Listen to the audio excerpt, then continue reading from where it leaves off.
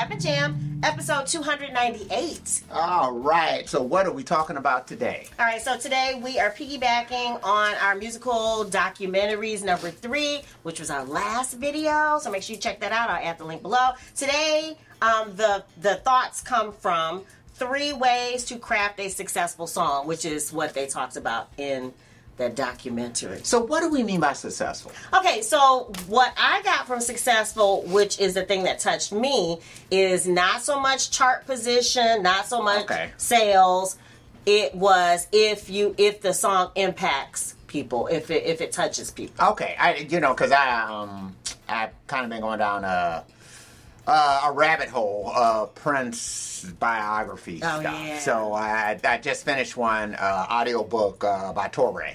Okay. I think it is Nothing Compares to You. It's the one that... So he did one called I Will Die For You. Okay. And then he just recently did one called Nothing Compares to You. Okay. So, and I've heard this a couple of different times where they were asking Prince, so how do you... That he was saying that a song is successful once he completes it.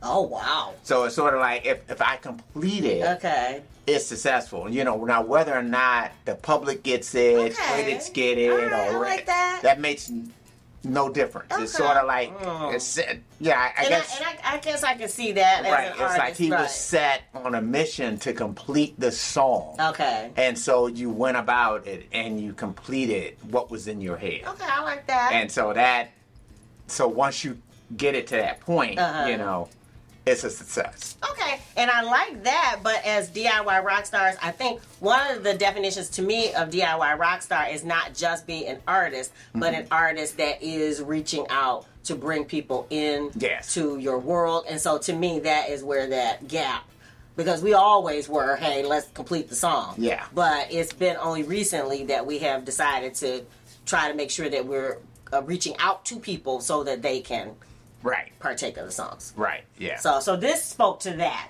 And so we just defined successful, which I already knew you were going to ask.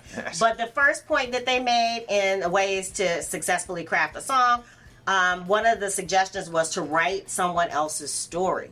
Mm-hmm. So what they did in that particular documentary, they spent quite a bit of time talking about a story that one of the songwriters had heard on the news about a father whose son went away to war, and then he died at war, and the only thing he left was his truck, and so the father continued to drive the truck. Yeah, I remember that, yeah. Right, so the woman heard the story, the Nashville songwriter heard the story, she wrote the song from that perspective, and it just was the full cycle. Of course, a lot of people related to that whole sentiment, but that was their suggestion. So find someone else's story that touches you, and then put yourself in their shoes. Yeah, I think I heard a similar story about, and I can't remember what artist had done the song or who wrote it, but anyway, it's a song called A Puppy in a Truck, and it was kind of about a woman getting out of her relationship. Aww.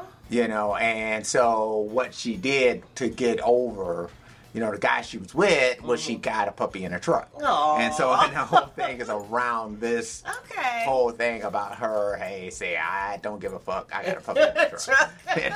Right, because that is something that probably a lot of people can relate to. Yes. That you're trying to find ways to cope. So I like that. So that was the first one. The second one is write to someone. Mm-hmm. Another way to craft a successful song, successful as in impactful, is to write to someone. And I would suggest, they didn't mention it, but Alive or Dead, I know in their particular, in that documentary, they talked about a father who had passed. And the songwriter was writing words that he had never spoken to his father, that he wished he had that conversation.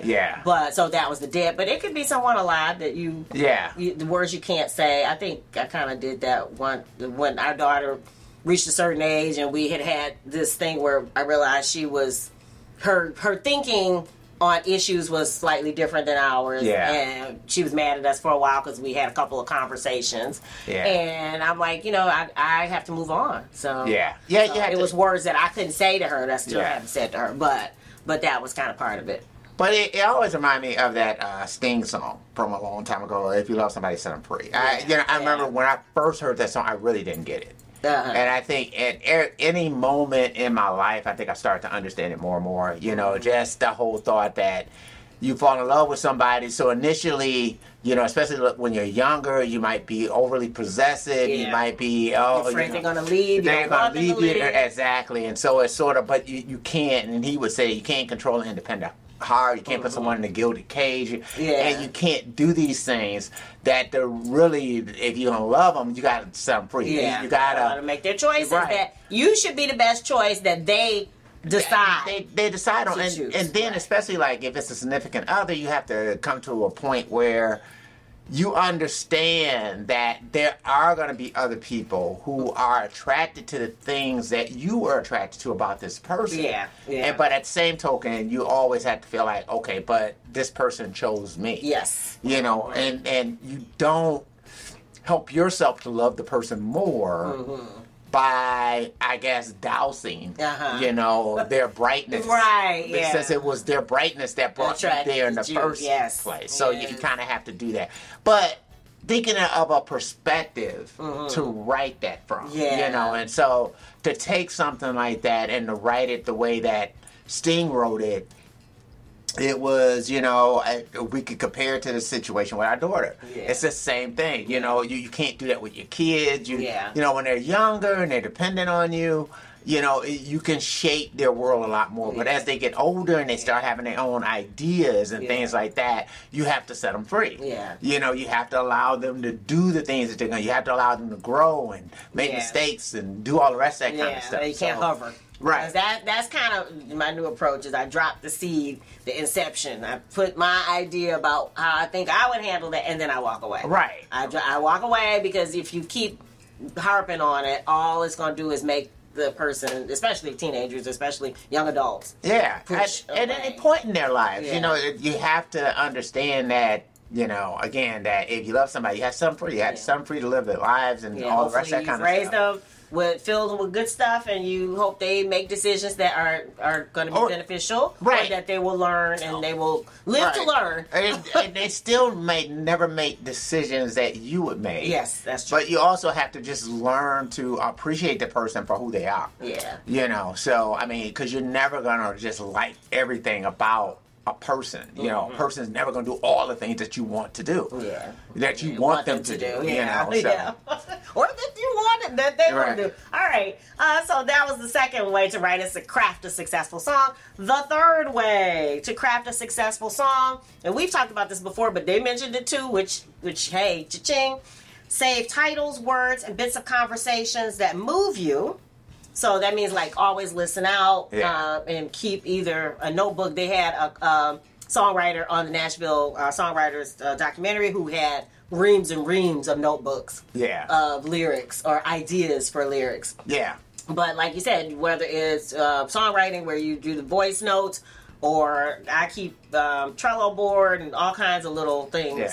That way I can always go back when we're in the when we start a song. It's a place to start. If you're in the middle of a song and you need to fill in some ideas, perhaps you can find something that matches, and then it's definitely a way to meaningfully end a song. I think it was Sheeta Garrett was saying that. I think when she was writing the lyrics to Man in the Mirror, it was like that was a title that she had. And then she started to write to that, you know, and you know, and came up with those lyrics to that, which were really a great set of lyrics. The imagery, that's really good. And that's another part too, is try to write lyrics that do paint a picture imagery, in the listener's mind. You know, if you could do that, that's a good thing to do. That's what, to me, country music, that's one of the... they're great at telling stories. And painting that imagery and things like that. I mean, and I'm not even saying I'm always even good at something like that, you know. I mean, so...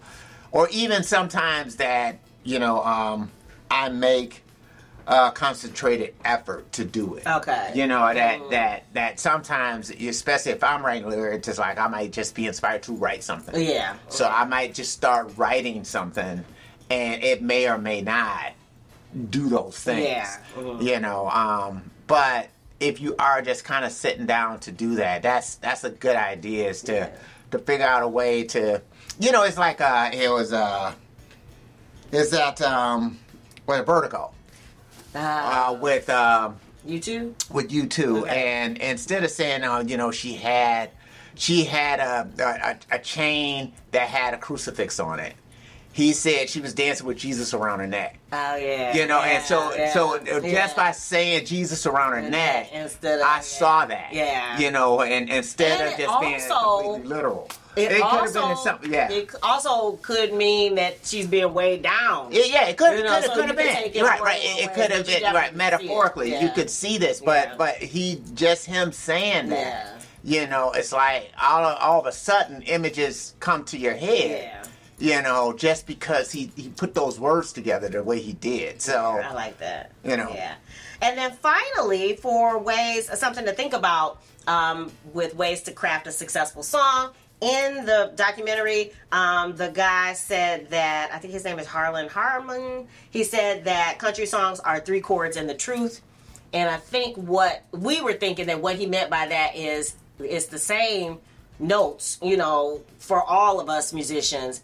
And that it really is about connecting those universal ideas, like hope and love and trust and things like that, to the music. That it really is the lyric that brings a lot of times the song to life. So just make sure that somewhere in there, some of those things that we already talked about, he called the truth. Yeah. That part of the human experience, that's something that whether we're in a technological age or whether we're back in dinosaur days, some of these things, they communicate, they relate human to human. Yeah, but it kind of takes me back to another point, and this might be slightly getting off the where we're at with this, but as far as I'm saying that, and that is the fact that songs are usually very rudimentary. That we don't just go and just start doing all these complex, chord progressions and doing things that are atonal and doing some other type of scale or whatever else. Right. It's like you use certain progressions are used over and over and over again in pop music, and so that I think that's pretty much what he's saying is that musically, you're going to be traversing the same territory, but lyrically is where now you can really kind of get creative in what you do. But, I said that to say that as far as traversing the same territory, it goes back to like the Ed Sheeran lawsuit. Where his song, I forget the name of it, that they said that was ripping off the Marvin Gaye song. Let's Take It Out Loud. Let's Get It On, how that's just a basic chord progression. Yes. There is nothing new about that, and to say that Marvin Gaye or any other artist owns that, or any other songwriter owns it, and it actually wasn't a state of Marvin Gaye; it was a state of the co-writer on the song that sued. But to say that any songwriter owns those progressions is very dangerous to what we do. Yeah. Just simply because of the fact that, pop music, it's going to be limited in what it does because it's meant to connect with as many people as possible. Yeah. And just most people don't sit around and listen to atonal music. Yeah. I'm sorry, they don't. No. You know what I mean? Or this music just going to 19 different progressions all the time. Or intricate chord progressions. Usually we want things that are simple so that we could be in a world where What I Like About You and ROCK in the USA could live in the same universe. Yeah. That there's like, okay, even though those songs are patently similar, that they can live together, that they can coexist. Yeah. So, I mean, that's why I think it's very important, especially as songwriters, wherever you might be, that you pay attention to those lawsuits that might happen to an Ed Sheeran or whoever it might be, because it does impact you. Yeah, it really does, because the more they start saying that you can own this, or just like with that the Robin Thicke thing with Blurred Lines, and basically saying that you can own the feel of a song. Yeah, that's very dangerous, to songwriters, to what we do. Yeah. Especially as the more and more songs are written, more and more songs are uploaded, and all the rest of that kind of stuff. And usually, like with copyright law, it doesn't have to be intentional. It's strict liability, meaning that does your song sound like that song? I don't care how you got there. If you can prove that, you're done.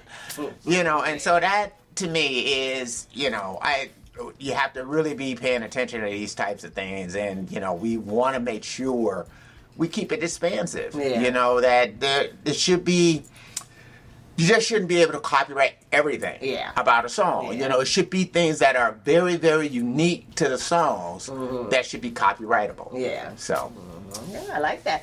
All right, what do you guys think? What about you? What do you think makes a song successful? Yeah. And also, maybe what is your definition of successful? Again, ours was limited to touching other people, and I think that's how they meant it in the documentary. If you want the link for the documentary, check out the blog post that is attached to this episode. And what else? And we will be doing another live stream for It's Gonna Be Alright. Yes. And that will be on July 28th at 7 p.m. Eastern Time. So, yeah. Don't forget, stream right now.